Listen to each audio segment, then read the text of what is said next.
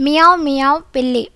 Meow meow పిల్లి పాల కోసం వెళ్ళి వంటగదికి వెళ్ళి తలుపు చాటుకెళ్ళి మూత తీసి తాగా మూతి కాలే బాగా అమ్మ వచ్చి చూచే నడ్డి విరగ కొట్టే.